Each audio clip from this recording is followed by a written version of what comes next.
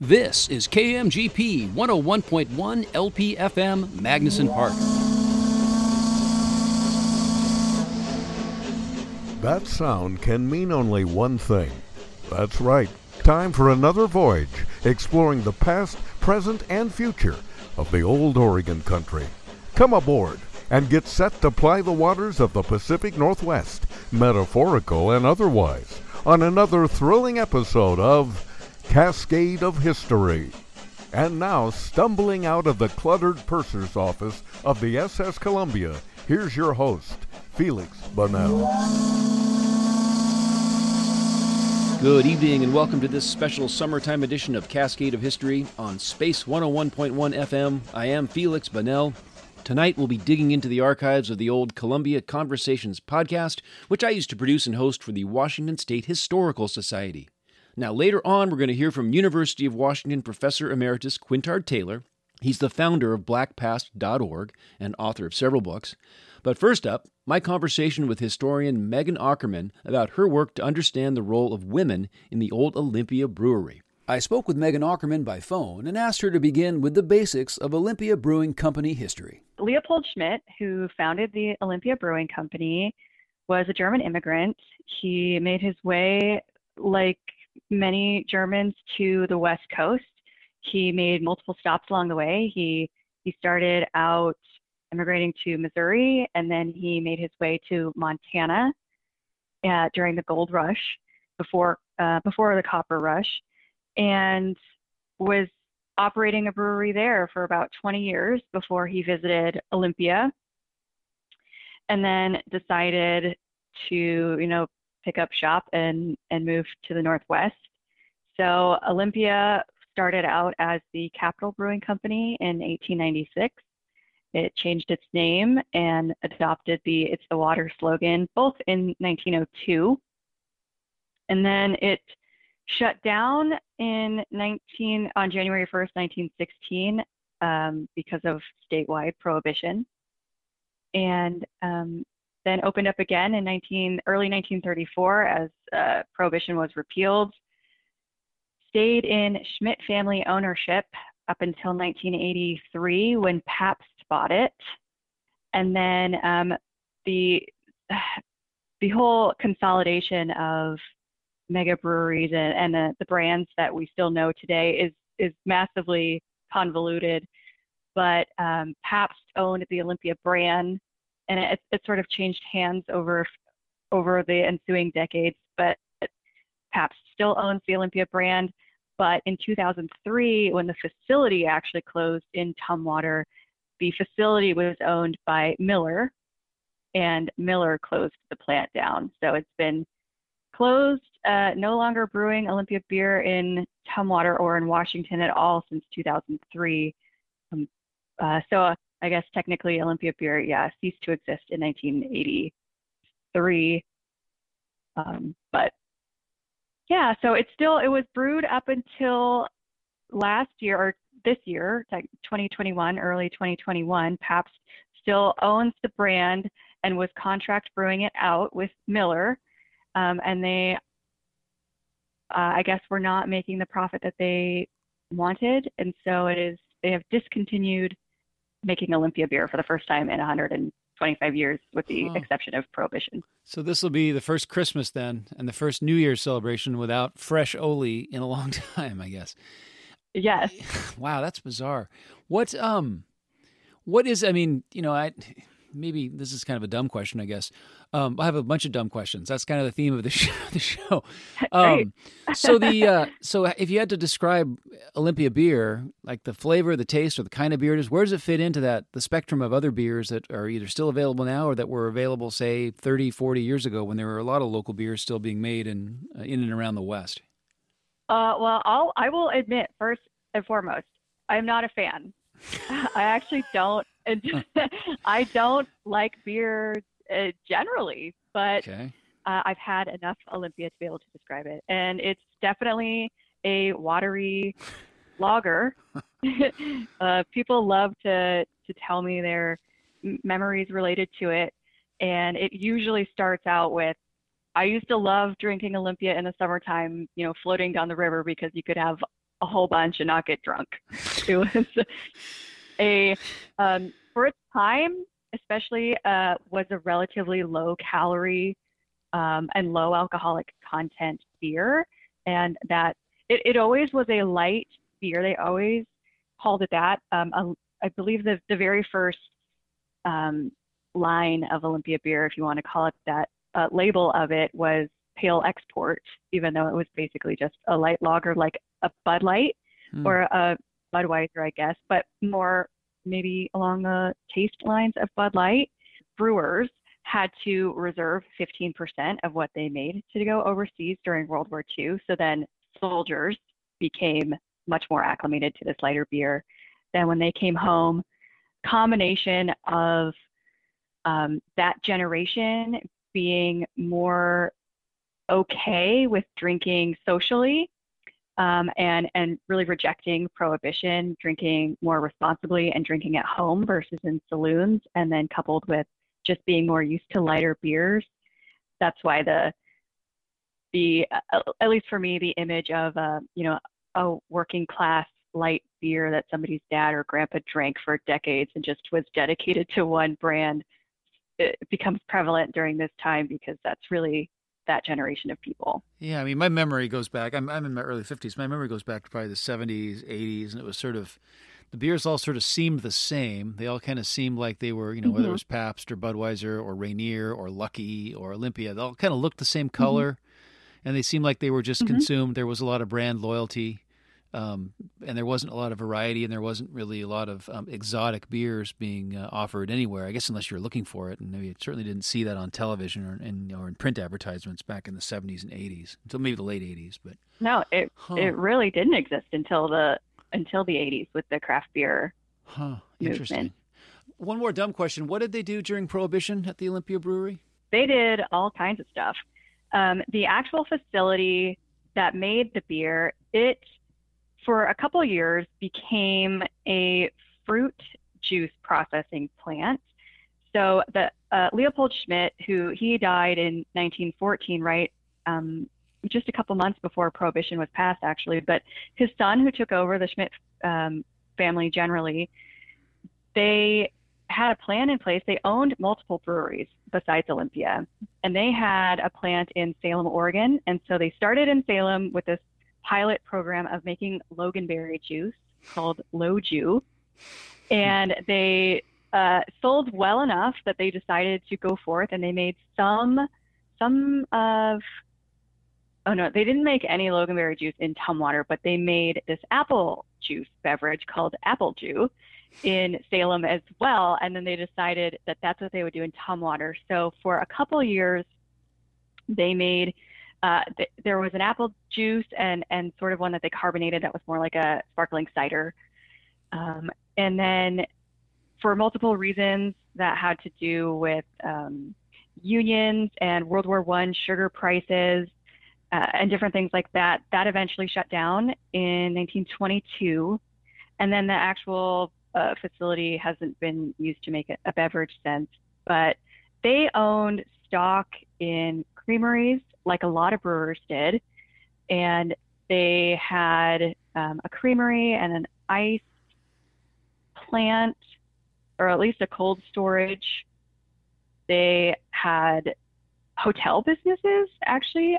Peter G. Schmidt, the second president of Olympia Brewing, he sort of founded a consortium. I think it started just as 5 hotels. He and his brother owned a couple hotels, and then them and a few other Washington hotel owners got together and made Western Hotels, which is now Westin International. Oh, yeah. No, wait a second. So Westin, the big hotel chain, began as an offshoot of a Schmidt family business? It did. Huh, had no idea. Okay. And it was headquartered in Seattle for a long time. I know until probably sometime in the 30, 40 years ago, I think they moved elsewhere, but that's I had no idea. Yeah, well, I mean, nobody else really knows that either. And then I think they also had bus blinds. But yeah, so they mostly kept to the food and beverage industry like a lot of other brewers. But they had a lot of things going on as a family. They did just fine financially. And then, but, beer was always number one. So as soon as that repeal was on the horizon, they wanted to build a new facility and get up and running as fast as possible, and they did. They had some backing by Emil Sick, plus they had ads in the paper, and they sold shares of stock for $1 and had enough capital to build an entirely new facility to have the first beer to be able to go out on the market January 1934.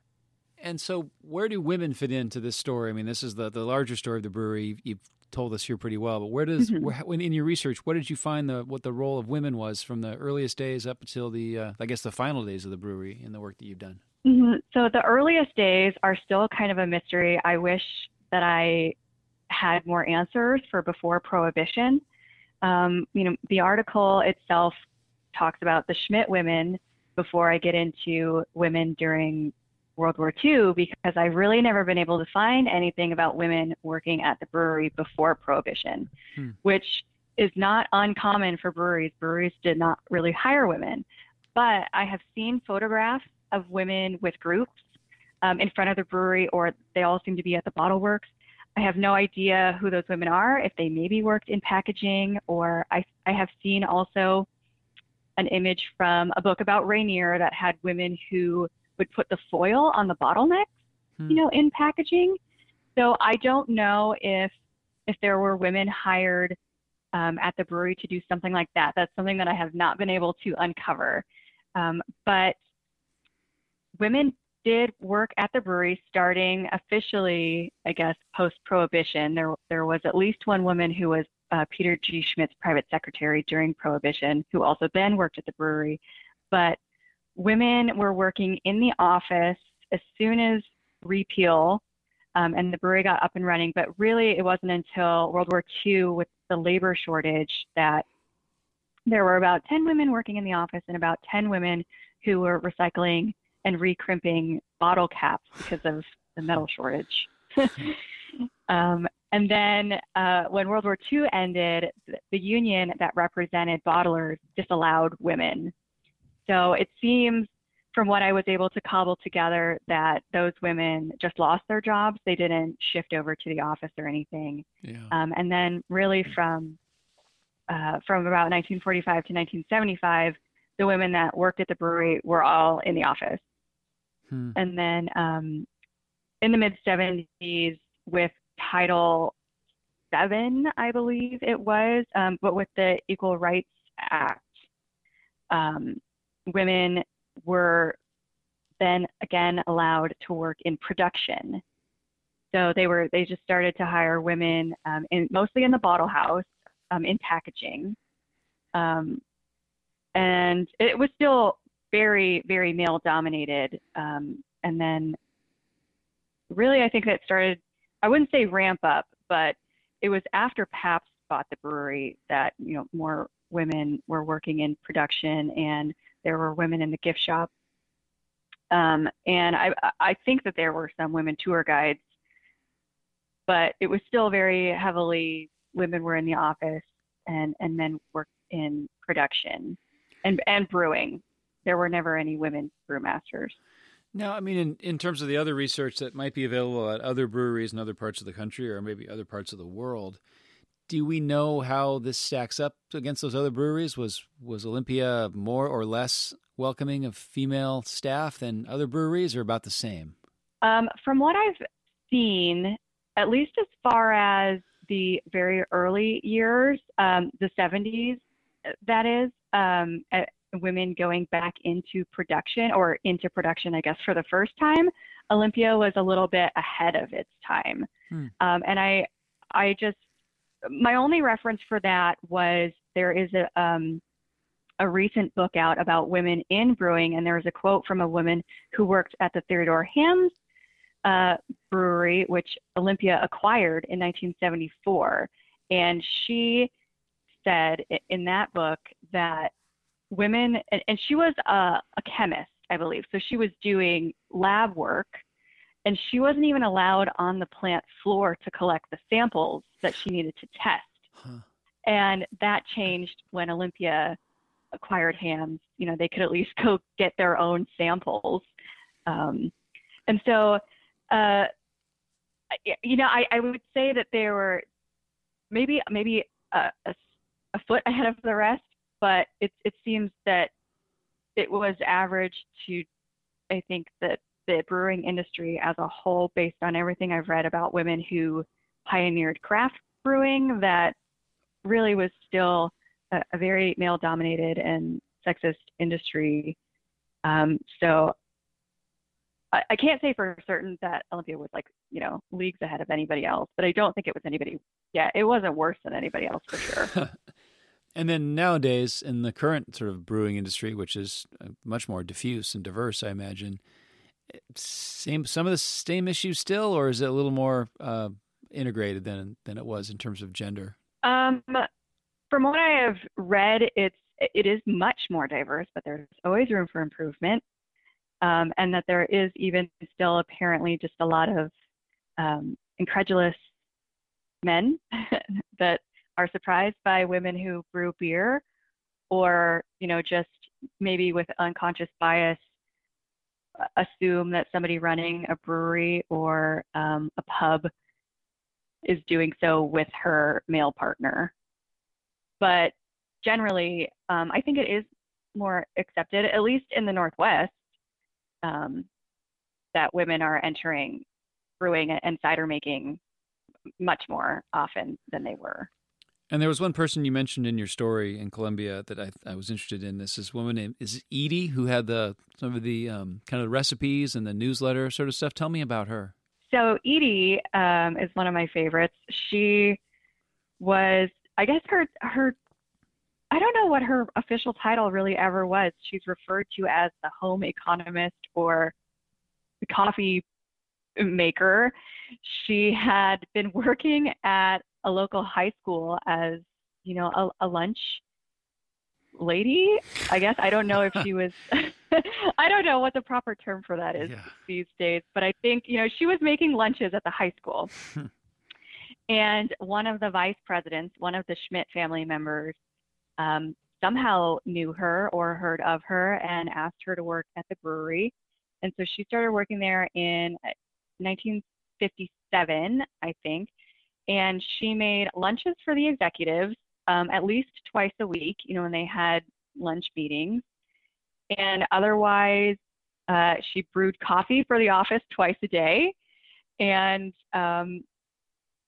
I imagine did some sort of decorating or other kinds of things around the office. I believe her job was full-time, so I really don't know what they filled her time with. But she stayed there until 1971. And in that time, yes, she had her own column in the It's the Water News newsletter, which was basically every edition was like its own magazine. So it was really nothing to shake a stick at. But she had Edie's Gourmet, and she has a lot of recipes in there that don't include Olympia beer, but a lot of them were made with Olympia beer. She also had, fashion and holiday advice and decoration ideas, and had how to style food, things like that. It's pretty fun to look at. I have recreated about 20 of her recipes. Oh, wow. None of them have ever turned out. And honestly, I think it's just because food from the 60s is disgusting, but I try. Now, was she doing stuff for public consumption, or was everything she was doing for internal consumption in terms of those articles and recipes and stuff? It was internal. There were at least one time that she did go on the local TV station and made a recipe for steak. But that was the only mention of it. But no, I think just did it for fun. She just was enthusiastic about cooking and homemaking and found her niche at work. And what was her full name? Edith Bryn. Bryn, okay. And so now back to these recipes that you tried. Was there one that was particularly disgusting or particularly surprising that didn't turn out? Or what kinds of recipes are we talking about? So one that I made was a Roquefort and ketchup and onion sandwich. It was, and I'm not a fan of blue cheese anyway, but I was going to take one for the team. And it was, Roquefort blue cheese mixed with some Olympia beer. So it was basically like a spread. And then, ketchup and white onions. And it was horrible.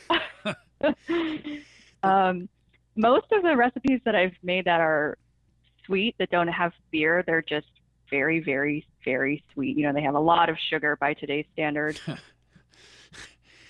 Now wait, that onion dip spread stuff though, wasn't that? I mean, isn't that meant to be consumed with a really ice cold, like tall glass of Olympia? Probably.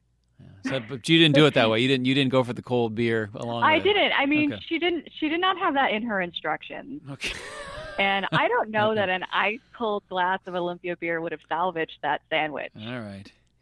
So, what's next for you with the research you're doing on the Olympia Brewery? I have been working very slowly at a glacial pace of turning my master's thesis on the history of the brewery into a book, into a more well-rounded book. So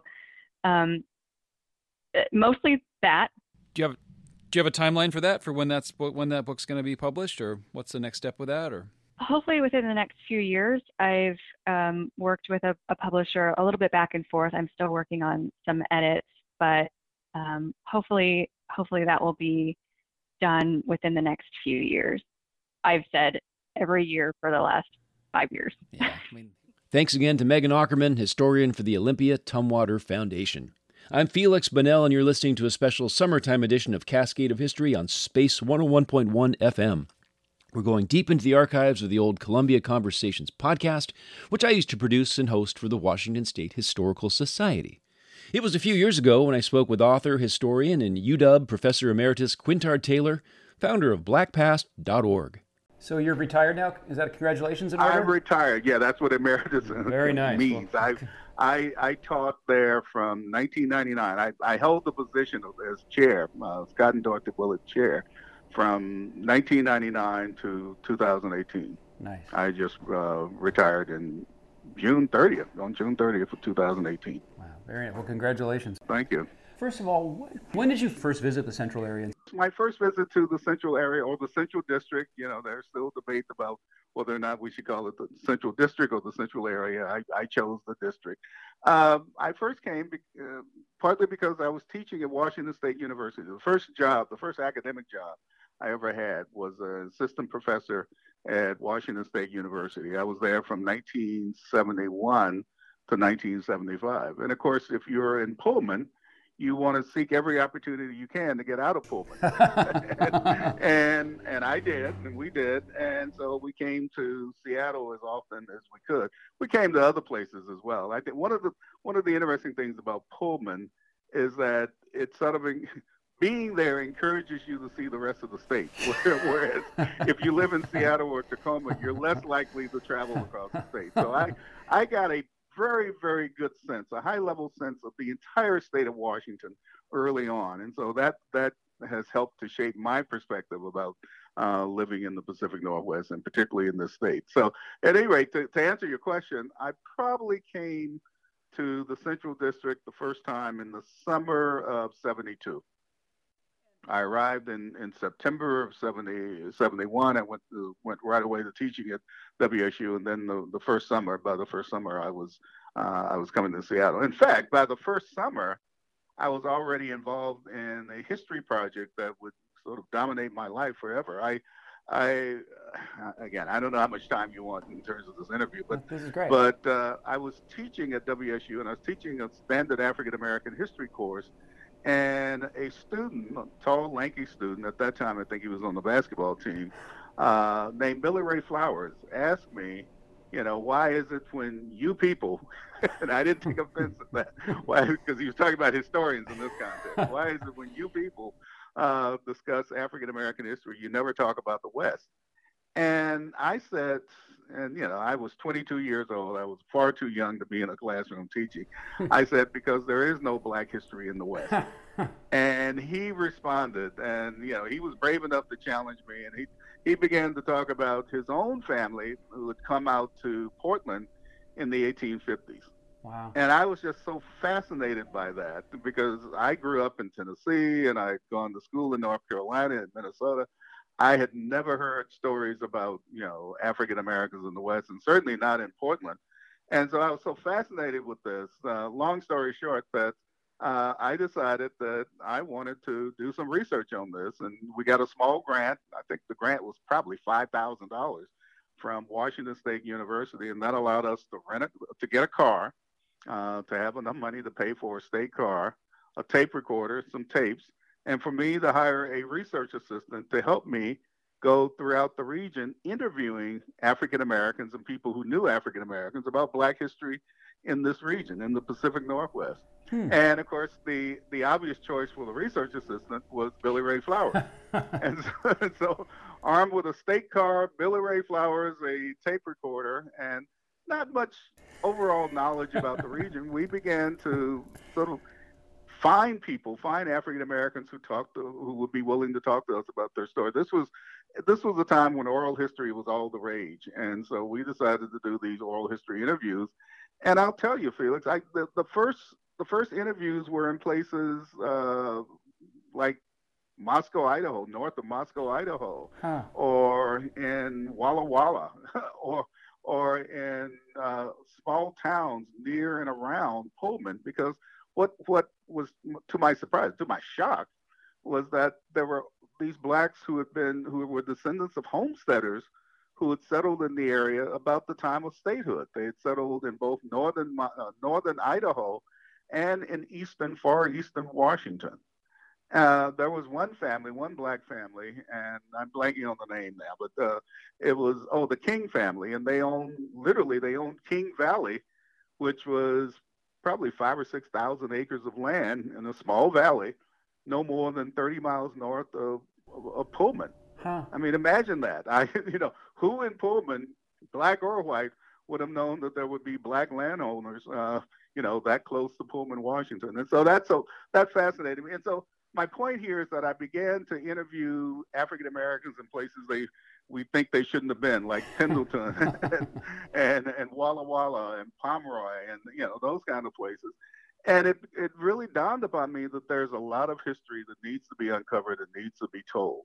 And so that was really my introduction to this. And so I actually ended up coming to Seattle and Portland and Tacoma relatively late in the process of trying to construct or reconstruct this African American history in the Pacific Northwest, because we started in the small towns. We literally started in the small towns. We ended up going to Roslyn, I think, before we got to Seattle. And are those tapes still in the collection over at WSU, or where'd those tapes end up? It's interesting you would ask that. They are, theoretically, they are in the collection at WSU. They have been in the collection since the 1970s. One of the requirements was that all the taped interviews would stay at the Washington State University Library. Yeah. And they've gone through various iterations, but as far as I know, they are still at the library. The last time I checked was about 5 years ago, and they were there. Were they ever digitized or made more accessible than just on the tapes or whatever they were on originally? That's a question I can't answer. You'd have to check with WSU on that. We're talking interviews that took place in the early 1970s. Wow, that would okay. That's on my list of things to check out. Yeah, and those interviews, in fact, led to our TV series South by Northwest, which was the result of a grant that we received from what was then called the Department of Health, Education, and Welfare. Again, long story short, they funded us. They gave us $270,000, which is at that time an enormous amount of money, to do a 5-part TV series based upon my research on African Americans in the Pacific Northwest. And one of the stipulations was that we had to film on location, or as close to on location as possible, where the event happened. And this was the odd one. We had to not use film. We had to use videotape. And so we were some of the first people to use videotape. Now you can actually see those episodes, all of those episodes, if you go to Black Pass. Go to Black Pass, go to the multimedia page, and then just go to South by Northwest. Oh, cool. I can't wait to check those out. Yeah. Now, but understand, these were done in the 1970s, okay? Oh, yeah, no, no, I understand. Yeah, no, it makes perfect sense. I hope they were very different than TV today, because it was more of a craft back then in some ways. Yeah, yeah, very much. I guess what I'm trying to get at is sort of the difference between the central area you visited as a civilian or a non-academic or not, and the one that you discovered in your research over the next 20 years, I guess. What were the things about the Central District that you learned through your research that weren't visible on the surface when you were just visiting as a very young man, 50 years ago? Well, to be honest, I don't know if I ever visited the Central District when I wasn't doing research. Okay. That would be the reason for me coming over. Got it. But I had certain preconceived notions based upon my experiences back east. I mean, most of us came from back east. Most of us in Washington State, even to this day, somehow or another ended up coming out from back east, or our parents came from back east, and so I was no exception.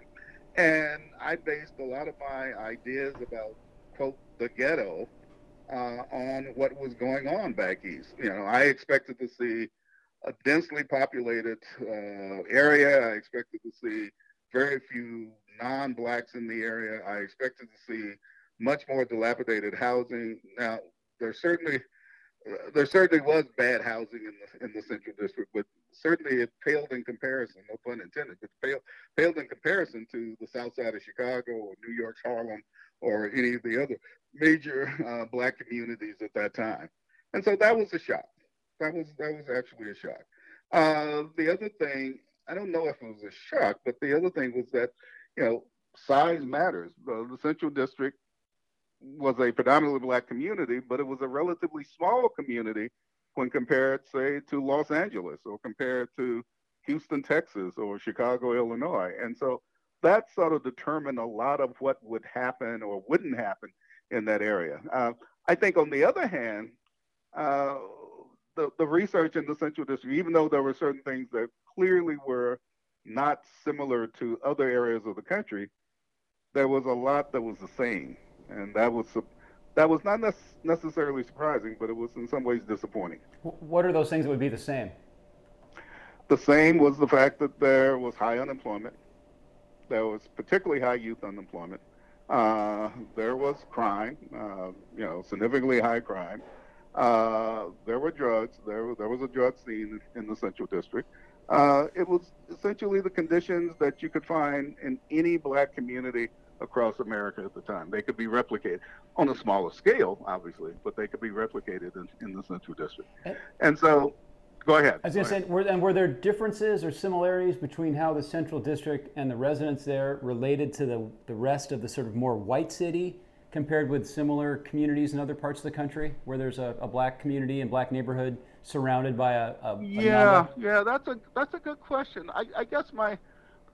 I guess the way I would answer that is that people in the Central District understood fully that even though this was a black community, they were in a sea of whites. In other words, the overwhelming majority of the people in Seattle, and certainly almost all of the power structure, was white at the time. Whereas in a place like, Atlanta or New York or Chicago or Houston or Los Angeles, there would be a large enough black community so that there would be a cadre of black political leaders. I think at that time in the Central District, and this happened in 1967, the first black person elected to the city council in the history of Seattle was Sam Smith. And that's relatively late, 1967. There were no other black office holders at the local level that I recall, and there were a couple of blacks that were in the state legislature, but that's it as far as political representation. And so that was unusual. Again, it was a difference in degree, because certainly there was no city in America that had proportionate black representation. So I don't want to suggest that somehow or another Chicago had the representation it should have, given the size of the population. But certainly when you look at the power structure of Seattle, it was exceedingly white. And so that was the milieu in which African Americans had to operate. Yeah, again, I'm trying to answer your question. Yeah, no, this is great. This is exactly the kind of stuff I was hoping to hear. And in the time you were observing, like say from the early 70s up until the time your book's published, what were the most significant changes that happened in that neighborhood? Gentrification. Gentrification was beginning, and actually it was beginning in the 1970s and certainly in the 1980s, but it was almost imperceptible. I can relate a conversation that I had, and I'll use some names here. Mrs. Constance Thomas, she's no longer with us now, but ironically, she was about my age now. She was about 71 or 72 when I talked to her. She was one of the people I interviewed, and I interviewed her because she was I think she was second generation Seattleite, but her parents had come around World War One, and her father was from Jamaica, and he was actually active in the Garvey movement in Seattle. Yes, there was a small Garvey movement in Seattle. Wow. And she and her sisters were some of the earliest black students, and this was in the 1930s and 1940s. You have to check the dates. But they were some of the earliest black students to attend the University of Washington, so they had that distinction. And one of the sisters eventually became one of the first black people appointed to the legislature. She didn't run for a full term, or she didn't win, but she was appointed to the legislature in 1966. So Mrs. Thomas was a fixture in the community. She was a leader in the community. She was someone that everyone looked up to, everyone talked to. And she told me something. She relayed a story. I was in a car with her and another elderly black woman and another researcher. It could have been Billy Ray Flowers. It could have been someone else. And she said, "Mark my words. Understand that one day whites will recognize how valuable Central District property is, and they will start moving back here." And when she said that in 1972 or 1973 or whenever that was, I said, "This woman is," I didn't say she was delusional, but I said, "I don't think that's going to happen." Because at that point in American history, understand the way historians look at these things. At that point in American history, no community had ever gone from being black to being something else. Okay? That, communities had this secession process, and by the time blacks got there, nobody else would come in. Nobody else would be there. So gentrification, except maybe in a few rare instances across the country, gentrification was an unknown concept. And she was explaining the coming gentrification, and I was completely dismissive of it. I didn't believe it would happen because it had not happened on a national level to that point. And now, of course, you can see what's happening in Seattle. I don't have the precise percentages in front of me, but the Central District went from being an overwhelmingly black community, although, let me be clear, it was never an all-black community. Yeah. It was never an all-black community, but from being an overwhelmingly black community to now being a community where blacks are 10, 12% of the population. Yeah. That's a huge change in a relatively short time. And it's a change that, as I said, I could not have anticipated in the early 1970s. That just was not on the radar. This might be a dumb question, and probably kind of a dumb question, but going back to your earliest time there in the Central District, and then over those 20 years, before your book comes out, are there clear examples of systemic racism that everyone just understands or there and or just accept, or for the most part accept as just a fact of life in Seattle in the Central District in the 70s? Yeah, I don't know. I mean, it's hard to wrap my mind around the idea of accept. I think they understood that it was there, and maybe accept is the right word because they understood they couldn't do very much about it. One that comes to mind that comes right down to the day, police brutality. And understand that police brutality is an issue that's been in the black community even longer than going back to the 1960s. If you go to Black Pass and look up the Barry Lawson case, you will see an example of three white policemen, who were convicted of killing a black waiter in 1938. Now, what's unusual about this is it's 1938, but what's even more unusual about it is that a much smaller black community, a community of no more than 3,500 people, 3,000 to 3,500 people, mobilized, and with allies, they couldn't have done it alone, but with allies, they were able to bring these three white policemen to justice. You know what that you know how remarkable that is, because it's hard to bring cops to justice today, and they were able to do this in 1938 in Seattle. And so the issue of police brutality is hardly a new one. It's hardly something that was discovered by Black Lives Matter or by our generation. It's been around for a very, very long time in Seattle and all across the country, not just in Seattle, but all across the country. In that 1938 case, why were they able? Tell me a little bit about it, and then tell me why that was able to happen. Well, most of what I know is actually on the website in that entry, but you can do research and find out more. Okay. But from what I gather, these policemen, well, first of all, understand that the working class Black community tended to live in what we now call the International District. Again, we think of the International District as always having been Asian, but actually it always had Asian groups, but it also had a significant Black minority. And the Blacks were essentially there because they worked on the railroads or they worked on the ships, and so they were close to the water, they were close to the railroad station. And there was one Black waiter, I don't know, he probably worked on one of the ships, one of the steamship lines, who was in a hotel. And this was, this is a working class hotel, let's be clear. It was almost like a rooming house. And somehow or another, he had a confrontation, and there was an altercation between him and these policemen. And let's put it like this. The policemen say he fell down the stairs. Witnesses say he was pushed down the stairs, and he was killed. And it was going to be, initially, it was going to be just written off as an accident, and that was the end of it. But the head of the Urban League, and I'm blanking on his name right now. This is what happens when you talk to 71-year-olds in an interview. But you can get all of this information on Black Past. That's why we have Black Past, because people get old and they forget. Okay, but you can go to Black Past and you can find out. I think his name was James Jackson. Okay. He was head of the Urban League at the time. He was the first head of the Urban League, first Black head of the Urban League, because the Urban League started in 1930. And he did something very un-Urban League-like. The Urban League is usually the organization that tries to find jobs for Blacks and tries to help Blacks, acclimate to the new urban environment. But in this instance, he decided to lead a coalition to find justice for Barry Lawson. And so he was able to locate a white witness and bring him back from Portland, and to have that person testify.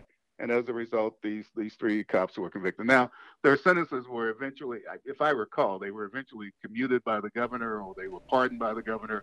And so they didn't spend a lot of time in jail. But the very fact that they were arrested is remarkable, as I said, given the fact that, if you look at all of the people who've been killed by police recently under unusual circumstances, if I can say that very few of those people have been brought to justice in 2016, 2017, 2018, 2019, 2020. Okay. And in the time since your book was published, which is now going on, I guess, a little more than 25 years now. Yeah, 25 That's crazy. years. The 90s already that long ago. What else has changed in addition to the gentrification and what's different about the Central District now than it was 50 years ago or 25 years ago? Yeah, well, I think gentrification is probably the 800-pound elephant in the room. I mean, if we're talking about a Black community and with Black institutions nearby or present, and all of a sudden the Black population leaves, then that community is put under tremendous pressure. For instance, there have been debates going on for a while in the African American community about whether to locate the main churches, First AME and Mount Zion, to relocate those churches to the suburbs. Yeah. Because essentially what has happened is that the Black community has moved to the suburbs. And in fact, the New Beginnings Christian Fellowship is the largest Black church, although they would argue that they're not a Black church because they have members who aren't Black. But they are the largest church with a significant Black membership in the entire area. And they're in Renton. Huh. They're almost at the Renton-Auburn border. Interesting. So in a sense, what has happened is that there there has arisen this kind of debate, and so it comes out of the larger question of gentrification, but this debate about whether or not the institutions can survive in an area where they are no longer, there's no longer a significant Black population to support them. These were churches, these were landmark churches that had a constituency around them. People walked to church because people lived in the Central District. Well, obviously, if you live in Renton or some of these other places, you can't do it. Let me give you a statistic or a factoid. 2003. In 2003, we reached a tipping point in terms of the African American community. For the first time in the history of this region, this urban region, Seattle and its suburbs, there were more Black people who lived in the suburbs than lived in the city of Seattle. Huh. I'm not just talking about the Central District. I'm talking about the entire city of Seattle. And so there's this, gentrification. We talk about gentrification mainly as, the concept, the how would we say this? The influx of whites into the community. The flip side of that coin, and for various reasons, which probably take much longer than we have time for, but the flip side of that coin is that African Americans then began to spread out. The population begins to spread over the entire metropolitan region. I mean, there are Black folks in communities today, and remember, I came to Washington in 1971, and I marvel at the fact that there are Black folks in these communities, small suburban communities, all over the region. There are Black folks in Mercer Island. There are Black folks in the suburbs of Snohomish County. Look at the huge Black influx into places like Auburn and Kent, and certainly Federal Way. I mean, this is amazing. And so when we talk about the Black community, we no longer talk about a spatially defined area. We can no longer talk about a ghetto or a close-knit, physically closed-knit community. We have to talk about a community, and this is one of the arguments that I made a long time ago.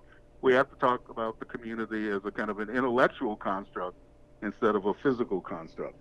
Yeah. In other words, the community is connected by a shared history, shared values, shared issues, but the community itself is spread all over the metropolitan area. And one of the best examples, well, two examples of this now. One is the Jewish community, and that's probably the first to experience this. And the other example is the Asian community, the Asian American community. Most Asian Americans do not live in the international district. Let's be clear. They do not live in the international district and haven't for a long time. And by the same token, obviously, the original Jewish populations were essentially located in the Central District, and they're not there anymore. Yeah, and the Central District obviously is created in a time of segregation and redlining, and it has its origins in these oppressive policies and attitudes. And given that the population is now as distributed as you described, what good things have been lost by losing that admittedly, legally enforced, oppressive, segregated community? What do you lose by the kind of diaspora creation that you're talking about now? Yeah, that's, again, you ask very good questions. I don't think there are easy answers. One of the ideas that I've toyed with, and you may be one of the first people I've shared this with, there's a paradox of a Black community that is the result of segregation. We all will accept that it's wrong to say that Black people can only live in one area of the city. I don't think anybody would embrace the idea that, Black folks shouldn't be allowed to or shouldn't be able to live in any area of the city. But when Black folks become dispersed like this, number one, they lose their traditional political power base. Okay? Yeah. They lose their traditional political power base. And to some extent, one could argue that the culture declines. If the culture is based upon, social activities around clubs and around music and around institutions that support those kinds of social activities, and there's no longer a concentration of Black people in that area, then those clubs disappear as well. then those social connectors disappear as well. Now, maybe they can be recreated elsewhere, and I think that certainly there are attempts to do that. But that at one time Jackson Street, and this is long before the 1960s because it was declining in the 1960s. At one time, Jackson Street had this concentration of nightclubs. Now, not all of them were owned by black folks. Many of them were owned by Asians. But these were nightclubs that had some of the best jazz performers playing there on a regular basis in the country. Yeah. Not just in Seattle, but in the country. And these were both local performers who played there and performers from across the country who played there. And the local performers were on a jazz circuit that extended all the way to China and Japan and the Philippines and the like. I mean, we talk about the Chitlin circuit on the East Coast that ran from, Miami or from Florida up to New York. Imagine a Chitlin circuit that extends all the way across to East Asia. Wow. Yeah. And so that, when you have that kind of concentration, I know this may sound like I'm going a different direction, but the essence of that community and that kind of jazz scene was in a centralized area. Yeah. And what if you lose that centralized area? What if you lose that ability of all those folks to come together? Now, we can argue. Some can argue that they will come together in their basements elsewhere, or they will come together, But I think the fact, and I'll try to give you an example. And this is an example that has nothing to do with black folks. But look at Austin, Texas, and look at all the clubs in a particular street. And I can't remember the street now, but I think 3rd or 4th Avenue. You go out of one club into another, or on Beale Street. That's an even better example. Yeah. There are all these clubs that are next to each other, have been next to each other for decades and decades, and they literally help to nurse and produce all these remarkable artists. Well, what happens when that goes away? And so I think that's one of the things you lose. I mean, would I be an advocate for resegregation? Of course not. Yeah. But I think, whenever you lose, whenever there's a change in demography, particularly of the size and significance of the gentrification that is taking place in the Central District, then there are things that you will lose. There's something that you're going to lose. The question is, can you reproduce it? Can you recreate it in some other form or fashion elsewhere? And that's what the people are doing with the churches. That's what they're doing with, with community art. They're trying to say, can we have these kinds of community markers, community cultural markers, without a spatial community? And, I think about the International District survives as a destination with a bunch of restaurants, different kinds of Asian restaurants and everything. And that's nobody really questions that, or nobody thinks about that being some kind of segregated neighborhood, though, I mean, it's similar sort of arrangement, right? Yeah, it's a major tourist attraction. Yeah. Or you think about, you think about the jazz clubs in New Orleans. Yeah. I'd like that's a major revenue generator for the city. Yeah, if I could time travel, I'd visit Jackson Street in the 30s and 40s. That would be one of my first stops. Okay. I'll have one last question for you, and I'll let you go. And I'd love to do this again sometime, because this topic, it's not just some single freestanding topic, this notion of race in Seattle, and especially the black community, because I will probably have questions in the future, and I hope I can reach out to you. Why is it there's only just a handful of books? Like, there's your book, there's Esther Mumford's fabulous Black Victorians book from 1980. She did a couple other smaller publications. But I mean, there's, it's one handful of books. You're asking the wrong person. I mean, I think you have to ask the general writing community, the general historical community. One of the things about historians, and I've thought about this, it has nothing to do directly with your question, but I think it's apropos to your question. One of the things about our profession is that no one assigns us a topic, except when you're writing a dissertation, but no one assigns you a topic after you become an assistant professor. You have complete freedom to come up with whatever topic you want.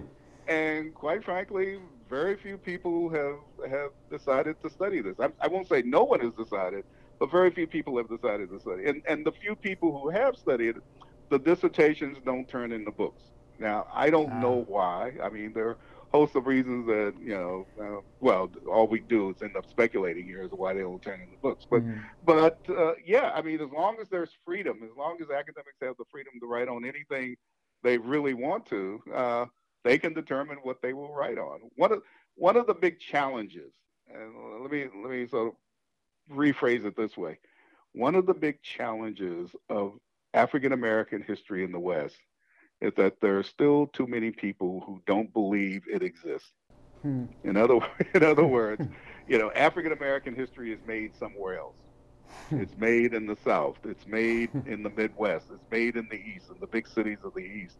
And, with the exception of Los Angeles and maybe Oakland and San Francisco, African American history to too many people just doesn't exist here. I remember when I first began to research the West, a colleague of mine, who shall remain nameless, and it wasn't a colleague at the University of Washington, but a colleague said, "Oh, I just love stories of black cowboys," as if that was the only thing, the only topic that we could write on in terms of the American West. I have a second book, as you know, on In Search of the Racial Frontier. Yeah. And it focuses on African American history in the West from the 1500s up until 1990. Yeah. And obviously that's far beyond the cowboys, although by the 20th century, it's increasingly in urban history. I don't know. I really can't answer that question as to why there haven't been more books. I think you just have to, plumb the interests of, graduate programs and the students that are turning out and the individual graduate students. I'll give her a plug here. The new executive director of Black Pass is Dr.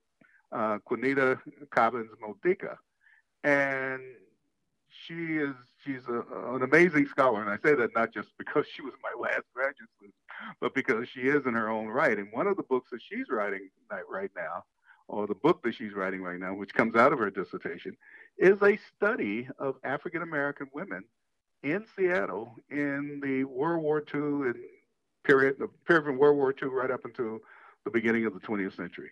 No one has written a book on African American women like that, not just in Seattle, but anywhere in the country. So it's a question of what people choose to write on.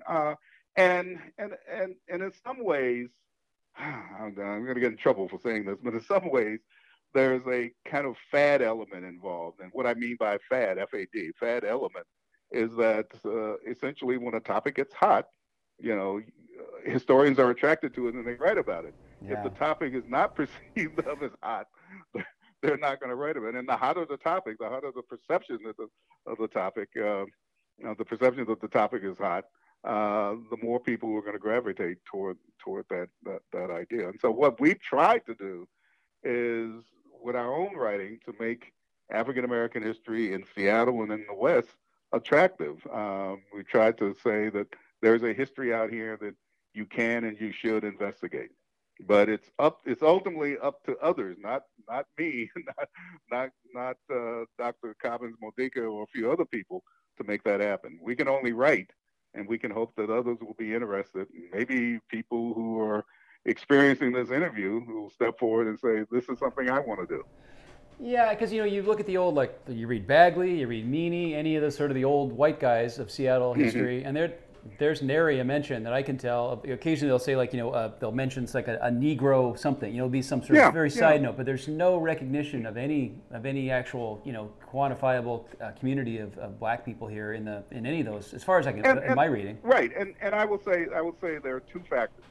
Number one, because the black population was very small. Let's be clear on that. Yeah. But number two, because they were writing different types of histories. They were writing histories that tended to look at the elites, because let's face it, there wasn't a lot on the working class. There wasn't a lot on women. There wasn't a lot on poor people in general. Yeah, it's true. And black people simply weren't in those elite categories. Yeah, it's true.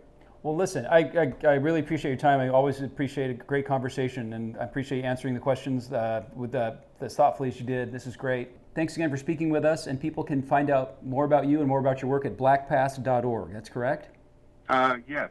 Terrific. And I urge people to come to the website. We have over 6,000 pages of information, and essentially we cover not just Pacific Northwest African American history. We literally cover the globe. Right on. Thanks again to Dr. Quintard Taylor for joining me on the old Columbia Conversations podcast a few years ago. And thanks for joining me for this summertime edition of Cascade of History on Space 101.1 FM in Seattle. Also want to thank Megan Ackerman from the Olympia Tumwater Foundation, who we heard from earlier. For more information about Cascade of History and other programs, please visit space101fm.org. We'll see you next time, and until then, I'm Felix Bunnell for Cascade of History. That sound means the steamer Columbia has reached the end of another thrilling voyage around the Pacific Northwest. Be careful as you go ashore. Watch it, that's a slippery spot there. Oh, I'll bet that hurt. When that whistle blows once again, be sure to meet us at the landing and be ready to climb aboard a little more carefully next time for Cascade of History. Cascade of History is produced in Seattle by Felix Bunnell.